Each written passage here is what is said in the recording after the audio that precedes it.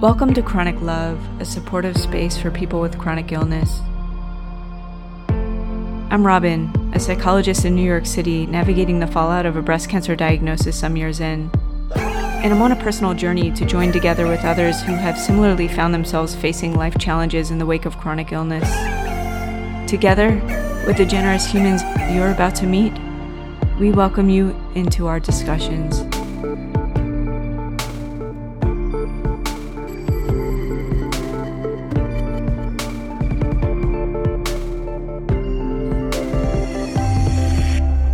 In telling people when you're first diagnosed, that was one of the most draining parts.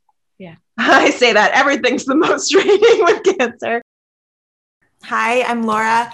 I was diagnosed in July of 2017 with triple negative breast cancer and am BRCA1 positive, and went through a series of chemo and surgeries. I don't know if you guys did this. I would tell one person in the friend group and ask them to tell the rest of the friend group. And I asked my parents to tell the rest of my family, for example, because it got really exhausting to have those conversations.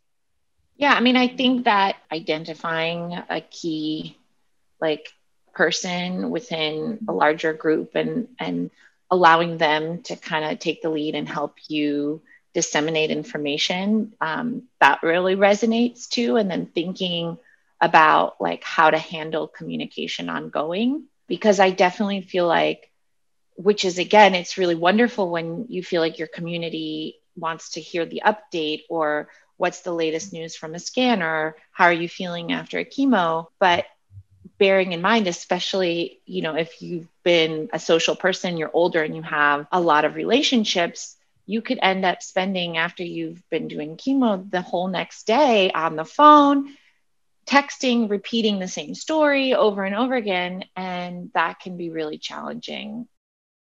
Hi, my name's Eva. I was diagnosed with stage 4 non-Hodgkin's lymphoma in August of 2017 and went through 6 months of intensive chemotherapy. And subsequently, I've been in remission for over 2 years. I think it was really wonderful when I would receive texts of how are you feeling, whatnot, and there would be included a permission given of no need to write back.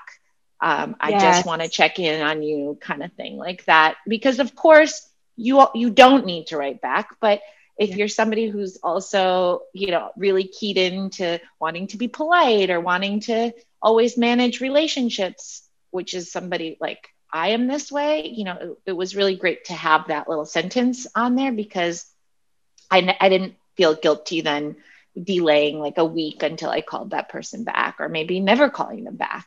Something that my cousin did that I really appreciated was she sent me an email and said, I'm going to email you every Sunday.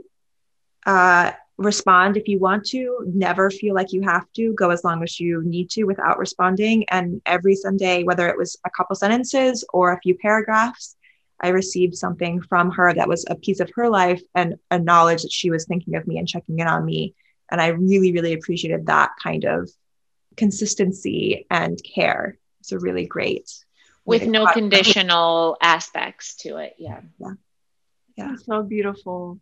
Yeah. That's wonderful. I had a friend, she's really an amazing woman who did something similar, which is she would send me every week, I would get a handwritten letter, a newspaper clipping or an article she liked or circled little notes on the magazine clipping kind of thing. And yeah, it definitely also felt unconditional. And it was a really special way to make me feel considered and thought of, but also giving me something to look forward to and to open or read.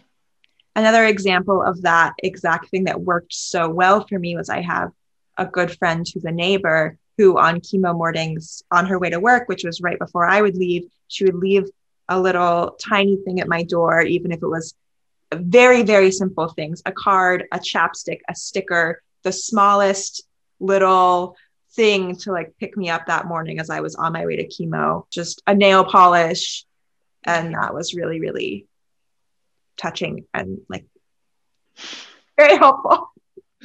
There's something about these gestures to just kind of like show that people are thinking about us, that they're holding us in mind, and that there is no conditional component to it, that we can just be, and we can be struggling in the moments that we're struggling, that we could be, okay, but not obligated in the moments that we're finally feeling okay.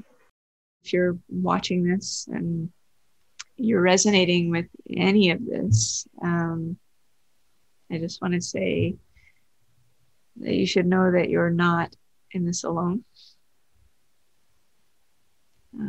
You're never in this alone. Ready? 1, 2, 3. Until next time, sending love. Until next time, sending love. Until next time, sending love. If you'd like to join us for a candid discussion about your experience with chronic illness, or if you'd like to connect to simply say hello, we welcome you to reach out through any of the social media platforms or through our website, and all of our information is listed below.